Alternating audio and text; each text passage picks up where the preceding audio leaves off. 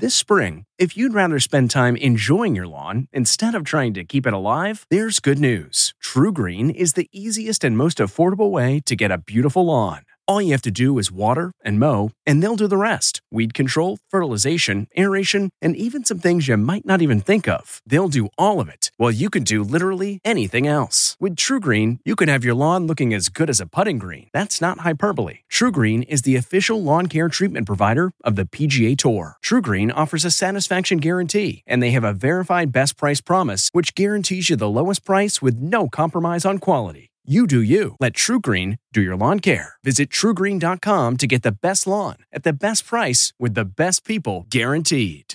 This podcast is supported by FedEx.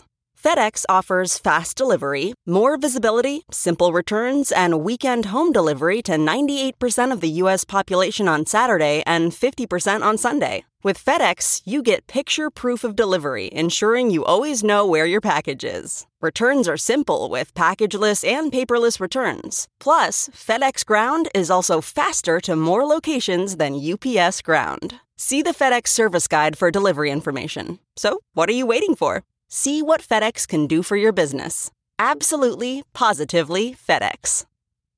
This episode is brought in part to you by Audible, your go-to destination for thrilling audio entertainment. Whether you're looking for a hair-raising experience to enjoy while you're on the move or eager to dive into sinister and shocking tales, Audible has an exclusive collection of thrillers from best-selling authors that will keep you on the edge of your seat. Like James Patterson's first audio-only thriller, The Coldest Case. Experience stories like never before, where every chilling detail is brought to life by captivating sound design. Plus, as an Audible member, choose one title a month to make yours forever. And now, new members can try Audible free for 30 days. Just visit audible.com/WonderyPod or text WonderyPod to 500-500. That's audible.com/WonderyPod or text WonderyPod to 500-500. This episode of Travel Today with Peter Greenberg is brought to you by Audible.com, a leading provider of spoken audio information and entertainment. Listen to audiobooks whenever and wherever you want. Sign up today at www.audiblepodcast.com/travel today to get a free audiobook and 30-day trial. It's time for Peter Greenberg Worldwide with America's #1 travel news journalist.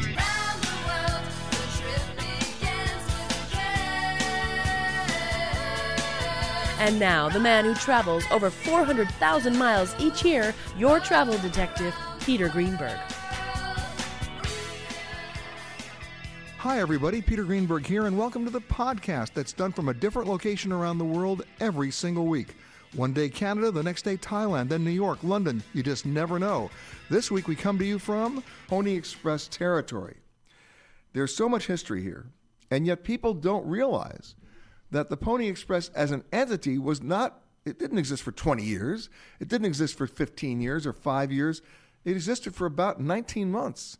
And yet it is firmly emboldened in the legend and history of America. And joining me now, the president of the Pony Express territory, Ed Spear. How are you, man? I'm great. How are you doing today? I'm good. Now, you heard my intro. It really only did exist for 19 months, didn't it? 19 months, that was it.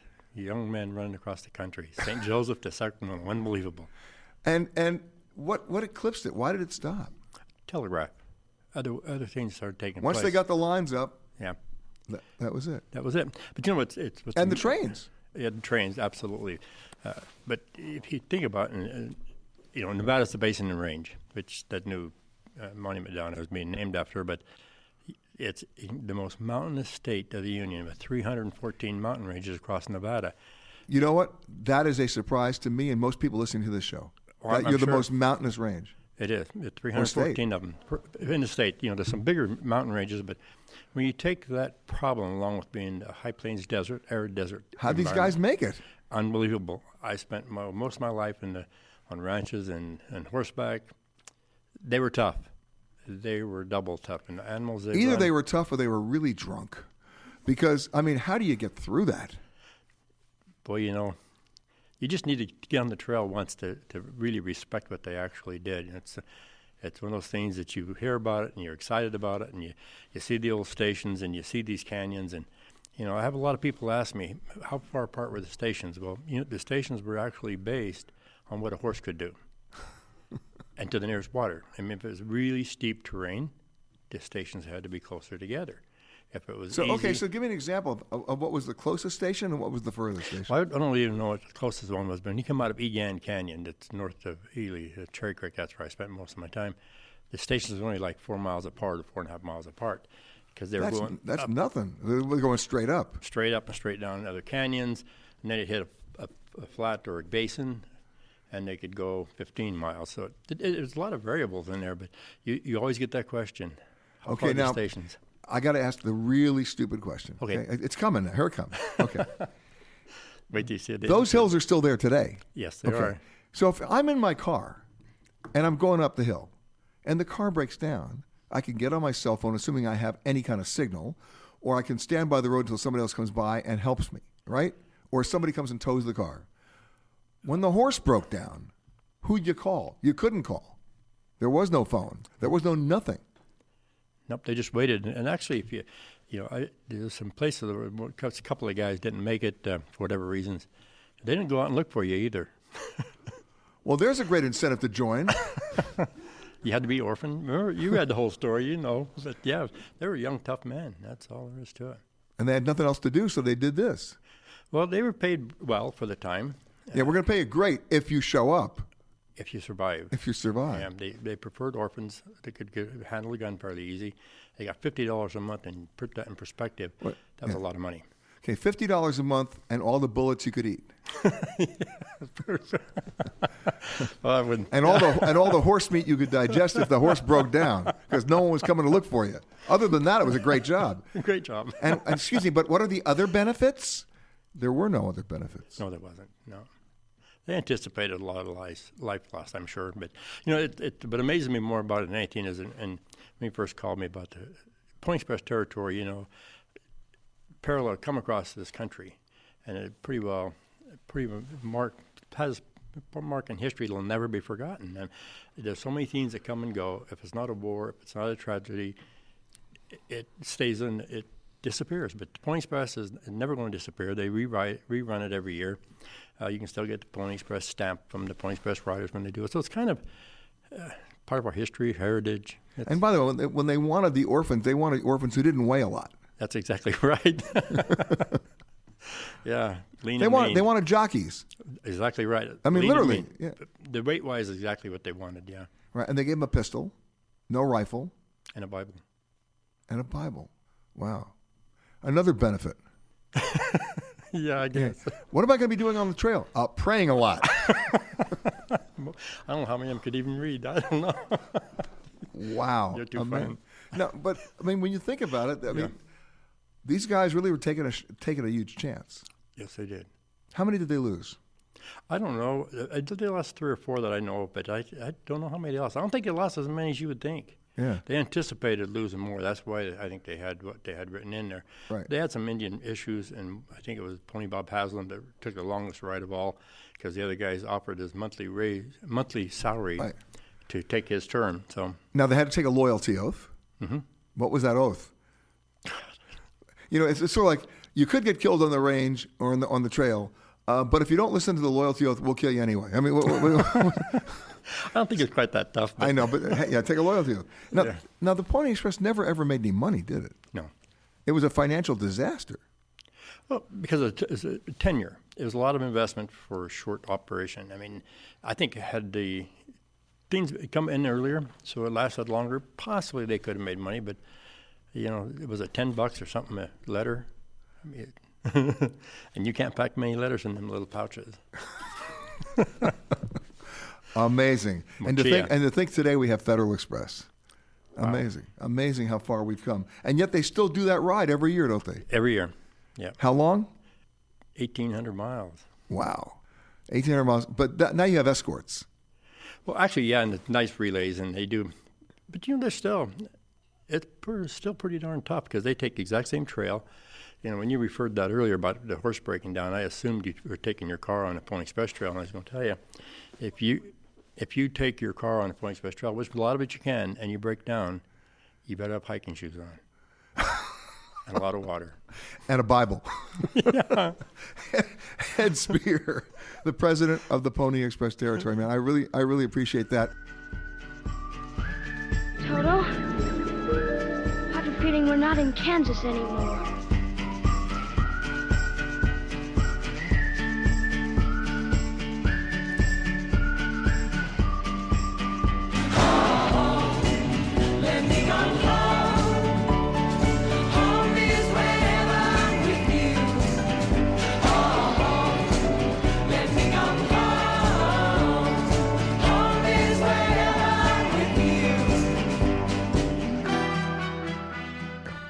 I'm one of those people who can actually tell you I've been to Fallon, Nevada. My guest is laughing here, but I'll get to that in a second. And the reason why I've been here is because many years ago I produced a movie called Red Flag out of Nellis Air Force Base in Las Vegas. And of course, what did? We jumped into some F-4s and F-5s and F-15s, and we flew all over Nevada because all of Nevada just about is owned by the BLM, the Bureau of Land Management. And our battleground was literally over the desert, not just at Nellis, but in northern Nevada as well, where they've got a naval air station right here in Fallon. So lots of history here, but I flew over it. Now I'm actually in it. And my guest right now knows all about it, Donna Cassette from the Churchill County Museum. There is a lot of history here, isn't there? Yes, there is. We have, I would consider Fallon as being a hub of everything in Nevada, I think. Now, I mentioned the Naval Air Station at Fallon. People forget that Top Gun is now the training for the U.S. Navy. Yes. Exactly. Now, people laugh when I mention this, and I used to laugh when people mentioned this. What would the U.S. Navy be doing with a base in the desert? Correct. I would assume that this was a perfect place to train. You can both train on land. It's not too far from the ocean. And a perfect place to store and test weapons. Yes, correct. Because you're not going to hurt anybody because you got so much land out here to play with. We do. And most people don't realize that you look at any Air Force in the world, their biggest problem in terms of flight training is they don't have enough real estate to play in. You got it here. Yes, and I think they're acquiring more. So when we talk about the history here, you heard me say, here we are on Pony Express territory. We really are. Yes, we are. It runs right just south of the city of Fallon, and it goes through our county, and it was a pivotal point in, technology as we know as far as the mail running through. Somebody said to me the other day, they said, you want to understand Nevada, 90% of it's owned by the government. Mm-hmm. 8% is owned by the railroads. Yes. And then there are a couple of guys with horses. When you think about it, I'm being too general here, but the point is that's really the way it was made up. Yes. It pretty much has a lot of public lands, and the Pony Express, as it ran through the area, it brought, a connection between the West and the East, and it was pivotal in, the creation of Nevada also. When we talk about the Pony Express Trail, how long did it run? I think it ran about a year. But I'm talking about how long in terms of mileage did it run? Oh, I know it went from St. Louis all the way over to California. So this is a pit stop. Yes, it was one of many along the way. Exactly. And of course, let's not forget the Indian heritage. Correct. And the tribes are still here. Yes, we are. And I am also Northern Paiute, and I come from a long line of notable Native Americans in Nevada. Well, let's talk about that, because if I'm going into the southern and the southwest, we're talking Apache, mm-hmm. right? But Paiute people don't know that much about. Correct. Well, I know that you've probably flown into Reno and you drove along. Of course. Here to Fallon, and you rode along a river called Truckee River. Now, you know what I know about the Truckee River? You're going to laugh at me. Let's hear it. Okay, you're going to laugh. I guarantee you're going to laugh. In the 1950s, Reno was the divorce capital of America. Correct. Right? Everybody came to get, because it was the home of the quickie divorce. Yes, it was. Am I right? Yes, it was. So the very famous photographs were of the newly divorced women throwing their rings into the Truckee River. Yes. How many rings did they actually find in that river? I don't know. You know what? I don't think they found very many, because you know what? They all said they threw it in. You bet they had it appraised and got money back. Come on. Because there's a pawn shop right up the road. you know it. Okay. That's right. But that's how I know about the Truckee, yeah. Wonderful. Well, the Truckee River was actually named after one of my great-grandfathers, and his name was Captain Truckee. He met with John C. Fremont, and in guiding him over into California, creating the California Trail into California. And with the Northern Paiute people, it was pretty interesting to see the dynamics, or at least nowadays read about it, of how the relationship was with the first contacts with non-natives in this area. And it was always held with friendship. And then, as we know, history kind of dictated with what happened later. Sure, well, I want to talk about that because there were the Paiute Wars. Yes, the right? 1860 and wars. In fact, that's when the Pony Express stopped briefly because they couldn't get through.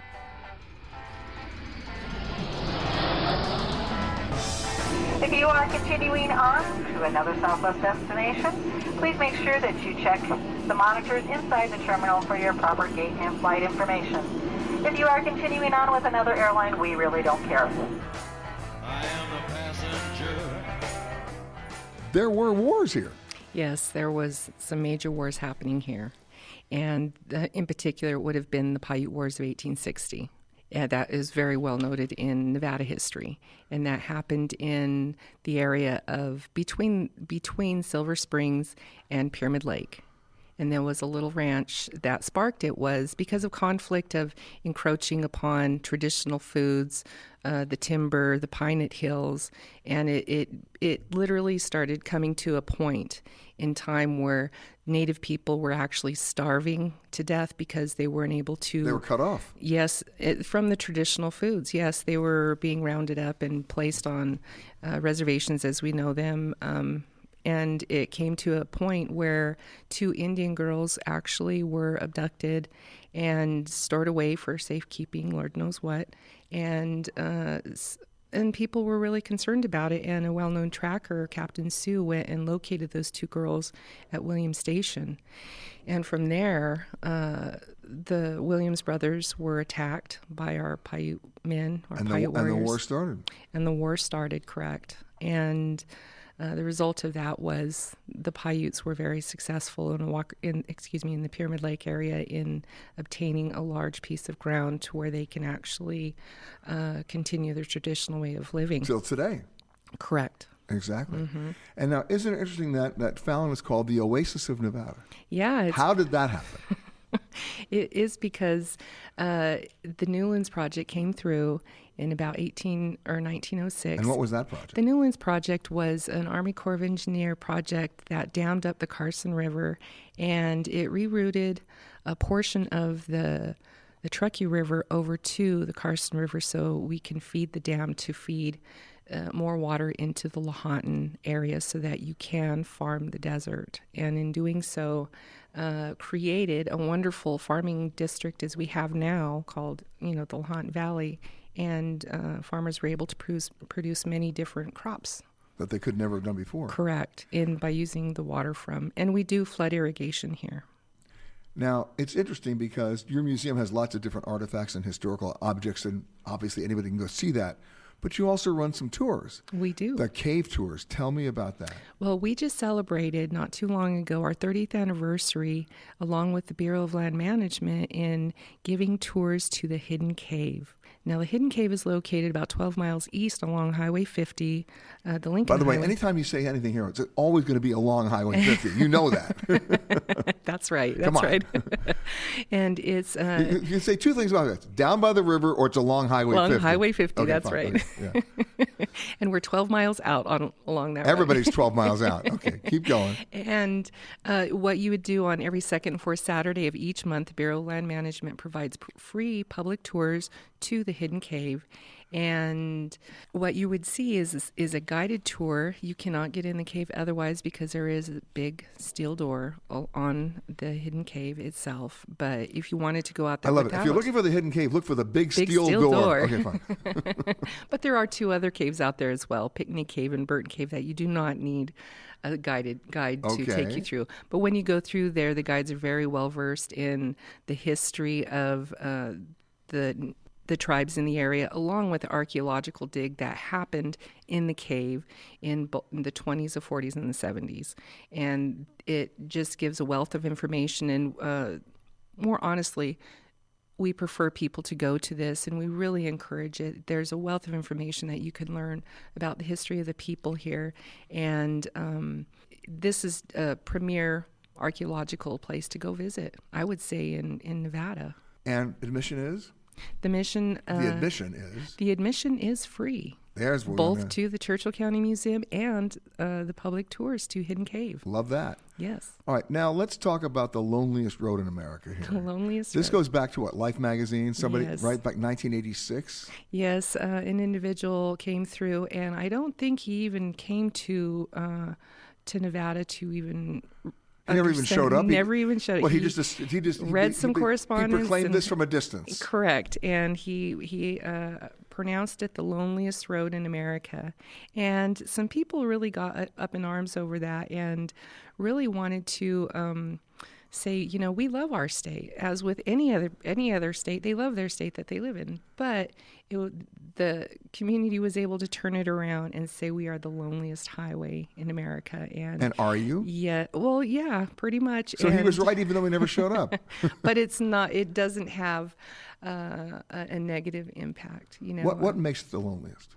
It's because you can travel long distances and people go at their own speed, and it's not a major highway like the Highway 80. Yeah. And it's just a way you can get to know America on your own grounds. Either that or they'll never find the bodies. Or they'll never find the bodies. There's a lot of open space.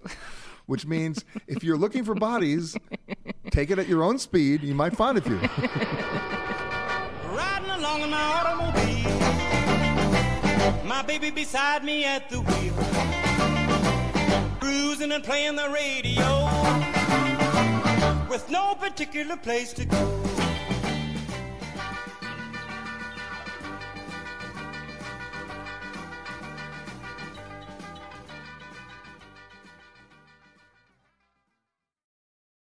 Audible.com has more than 150,000 titles and virtually every genre. So check it out for yourself. Sign up today at www.audiblepodcast.com/travel today to get a free audiobook and 30-day trial. You heard me mention Pony Express territory. Well, that also includes a place called Ely. Ely. Well, you see, there's Ely, Minnesota. Ah, yes, but we're Ely, Nevada. Okay, I've been corrected by Mark Bassett. You're in trouble now. Yes. Okay. Who's the president of the Nevada Northern Railway Museum. Correct. I got that one right. You did. Okay, yes. Good. So, and how far away is Ely? Ely is actually the most remote incorporated city in the United States. We're 300 miles from Fallon here, 240 miles north of Las Vegas, 240 miles west of Salt Lake City. Yeah, but who's counting? Yes. Hey, but I said this earlier in the show. When people say to me, if you want to understand Nevada, it's 90% owned by government in terms of the land, and then then the railroads. At least they used to, right? And then a couple of guys on horses. That's about it. And that is about it. Yeah. When you leave any of the cities to get to Ely, it is quite the experience. It is a drive without much traffic. In fact, Ely is at the end of the loneliest road in America. And is it really the loneliest road? Actually, US 6 from Ely to Tonopah is the loneliest road. It's about 160 miles, and I've taken that and only seen one car. Well, I have to tell you my story. Years ago, when I was working for the local CBS affiliate in Los Angeles, we were going up to Tonopah to do a story on the Air Force because they were using it for a bombing range and out of Nellis Air Force Base in Las Vegas. And I rented a car. And I said, you know what? In those days, Nevada didn't have a speed limit. Right. Remember that? Yes. Okay. Oh, yes. Oh, yeah. So I went to Hertz in Las Vegas. I said, give me the biggest car you've got with cruise control, right? And they gave me this big Lincoln Continental, right? So I get this car, and I put it on cruise control, and because we needed to get up to Tonopah, which is like a 4-hour drive from Las Vegas. So I'm flooring this thing. We're going 110 miles an hour. I mean, and I don't see anybody. Yep. Right? Zero, right? We get up there. I'm not making this story up.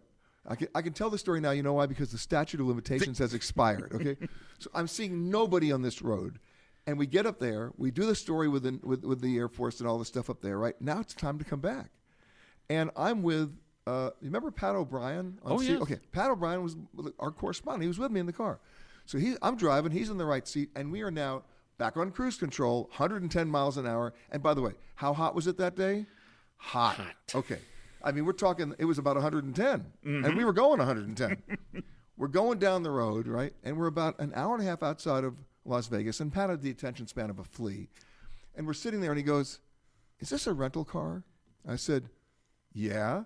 He said, "Great." And he starts like pulling the fabric out of the seats, and he's just like destroying the car. He's taking the rear view. "You don't need this." He pulls the rear view mirror. I said, "What are you doing? I have to pay for this." And he's taking the glove compartment and pulling it down, and I mean everything is falling apart. Everything, the fabric liner, the visor, everything's going. I said, "You're nuts." Now in those days when you approached the airport, you returned the rental car right there. You didn't go to a remote lot, and they had these speed bumps, these big speed bumps at McCarran, right? Yep. Now, remember, we've now been in this Lincoln Continental for 8 hours going 110 miles an hour on speed control in 110-degree weather, right? We are beating the you-know-what out of this car, and now he's destroyed the interior, and I have to return this car. We made it over one speed bump, and the engine fell out. Oh. It's dragging on the street. And now I've got a car that's smoking, right? It's like the Blues Brothers, right? I've got a car that's smoking. I've got a car that's completely decrepit, right? It's completely destroyed on the inside. And Pat O'Brien jumps out of the car and says, "See you later." I'm like, what? I now have to go return this car. So I figured, okay, I have to come up with a story. And here's this car, literally in front of the Hertz place. It's close to being on fire, right? So I walked up with my Hertz rental car and goes, "I don't know what happened. I was driving the Tonopah, and I looked, and the thing, look, I became Jerry Lewis." Right? And the guy looked at me and said, "Okay." I went, "Okay." I ran to that gate. That was Tonopah. Yes. And thank God it was the loneliest road because we were really going 110 for 4 hours straight. Yep, you could have done it back then. But before we run out of time, because we're gonna go to another segment now, because I hogged all your time. Let's talk about the railway, because that to me is great romance. It's great history. It's great storytelling. And the amazing thing about the Nevada Northern Railway is it's a time capsule. We are essentially the same as it has been for the past century. We have the original locomotives that were delivered in 1909 and 1910, still in operation today. Steam, Man, of course. Love it. And we have a real great program where we actually allow visitors to be the engineer. Otherwise known as idiots like me. Yes.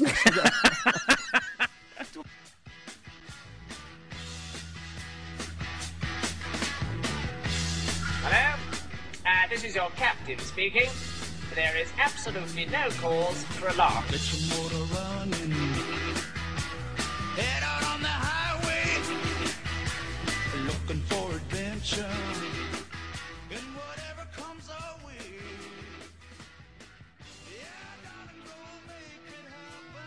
When we last left off, you were making the bold decision to allow me anywhere near one of your trains.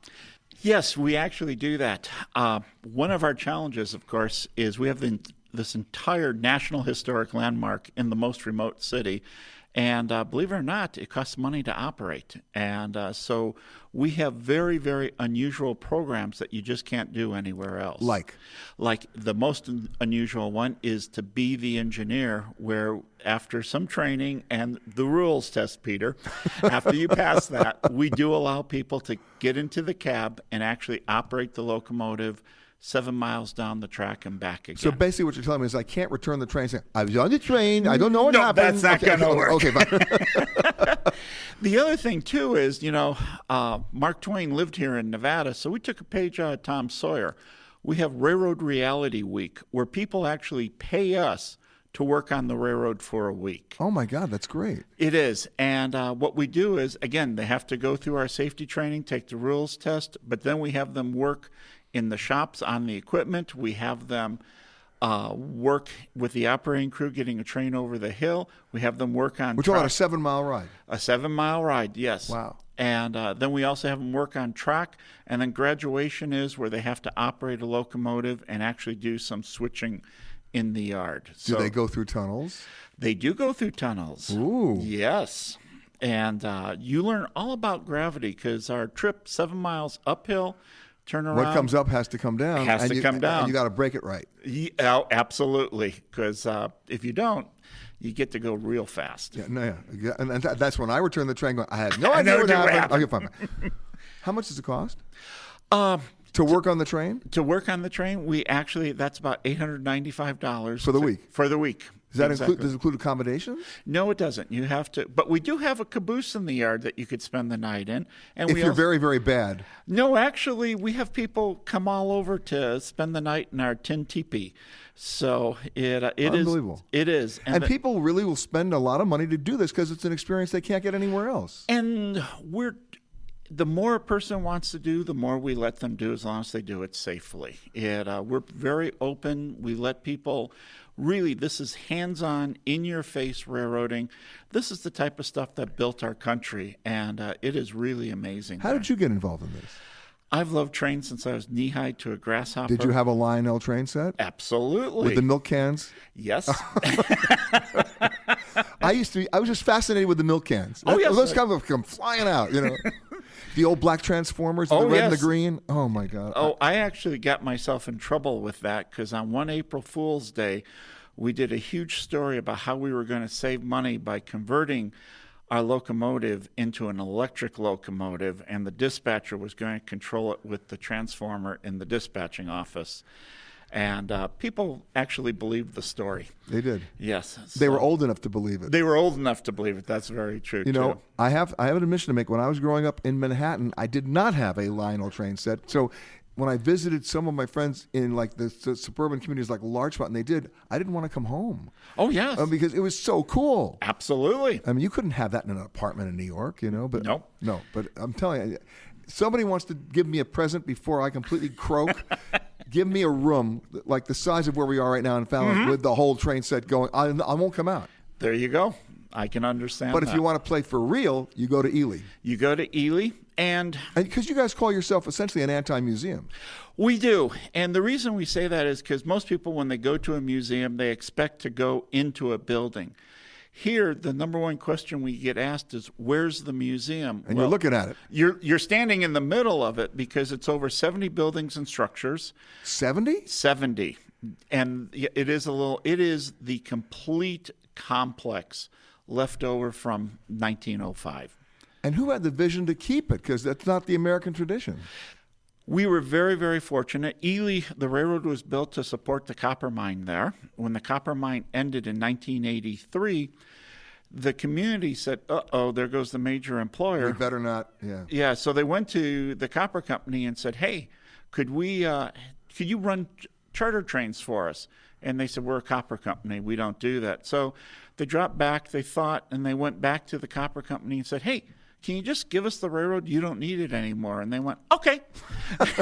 And that was it. And that was it. So I love it.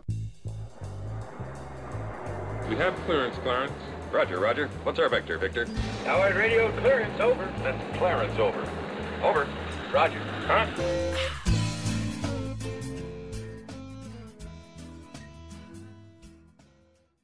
I've been talking throughout the entire show of Pony Express territory. Well, my next guest knows a little bit about that. He's with the National Pony Express Association. Yes, they have an association, ladies and gentlemen. Yes, they do. And his name is David Kittle. There's really an association. There is an association. How do you join? How do you become a member? You have to go to our website, and you can go to any one of the 8 states that are listed there. Because those are the 8 states where the Pony Express ran through. Where the Pony Express Trail went through, and they all have their own forms that you fill out for their state. Right, but you don't have to be a horse rider. No, you don't have to be a horse rider. Just if you want to participate, you can.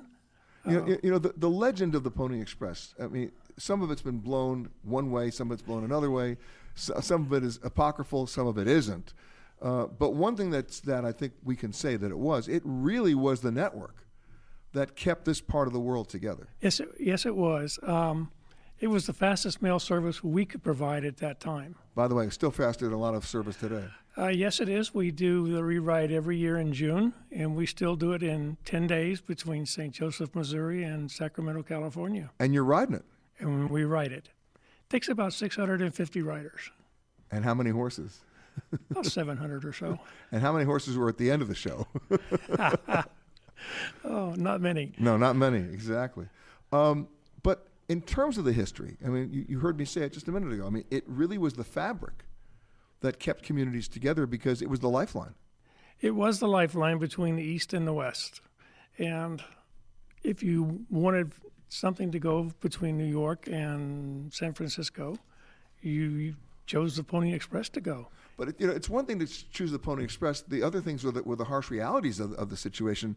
Weight was a problem. You couldn't, there was a limit to what they could take. Yes, and that's why all letters were limited to a half ounce as opposed to 1 ounce today. Really? It was that precise. It was that precise. It was that precise. So how much weight could a Pony Express rider carry on one horse? About 35 to 40 pounds. But that was it. Yeah, that was it. He sat on the mochila, which is the bag that they used to carry the mail in. It had 4 cantinas, and they filled the cantinas with the mail, and they locked 3 and left 1 open for mail being delivered between St. Joe and Sacramento. Sure, they would fill them up along the way. Pick him up along the way. Wow. Today we talk about airline hubs and spokes. You guys are the original hub and spokes. Yes, we flew. Sort of. Yeah, but you were actually stopping, picking up, delivering, stopping, picking up, delivering. Yes, along the way. Right, as opposed to nonstop, you had stops. Right, but there weren't many towns in those days, so it wasn't a huge problem. So, okay, in those 8 states, how many? There were only 8 stops? No, there were more than that. Oh, no, there was more than that. Yeah, because in certain states you had more stops, but right. In Nevada? Nevada, you were on the western side. Yeah. We didn't go into Ely. Actually, we came across pretty much highway. We came across from Salt Lake City, coming south of the desert there, into Nevada, and then across the mountains to Austin. Now, Austin's where we picked up Highway 50. And there we go. Pretty much followed Highway 50 all the way over to California. Wow. Well, when you take that ride today, and when you do that annual event, what's the biggest surprise that still lingers with you that goes, like, they did that really? Not only did they do that, but in some instances, we can experience exactly what they went through when you get into the mountains. Like? Like coming off of the Diamond Mountain at 12 o'clock midnight. And you have tall trees, so a full moon doesn't help you. It's dark. And I have a friend who rides that. And I asked him how you do it. And he says, well, you get on your horse, you grab the horn, you stand up in the stirrups, and hang on. He says, she'll stop at the bottom. Wow. Did they do a lot of riding at night? Yes, we ride 24/7. But in the old days? In the old days, they rode 24/7. Their average ride, 15 miles. You could exchange a horse, 15 to 25. They had a very liberal exchange program, did they? Yeah, 2 minutes. But, an average rider rode 110 miles a day, 80 to 110. That's huge. That is huge, yes. I mean, even by today's standards. I mean, oh my God. Yeah, today, our average rides are 10 to 15. Right. Maybe 20 in some instances. See, after 10 to 15 miles, you'd have to change riders, otherwise known as me. Yeah. Yeah. You've been listening to Peter Greenberg Worldwide. Catch us each week as we broadcast from a new location somewhere around the world.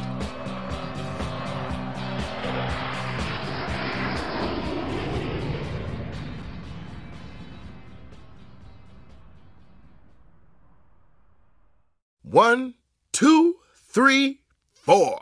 Those are numbers. But you already knew that. If you want to know what number you're going to pay each month for your car, use Kelley Blue Book My Wallet on AutoTrader. They're really good at numbers. AutoTrader. Hi, this is Jill Schlesinger, CBS News business analyst, certified financial planner, and host of the Money Watch podcast. This is the show where your money is not scary. It is a show that's all about you. It's your questions that make it possible for me to provide unconventional and entertaining insights on your money, and maybe more importantly, on your life. Follow Money Watch wherever you get your podcasts. You can listen ad-free on the Amazon Music or Wondery app. It was the biggest scandal in pop music. The stars of Milli Vanilli, the Grammy-winning multi-platinum R&B phenomenon, were exposed as frauds. But none of this was their idea. So whose idea was it? Enter German music producer Frank Farian.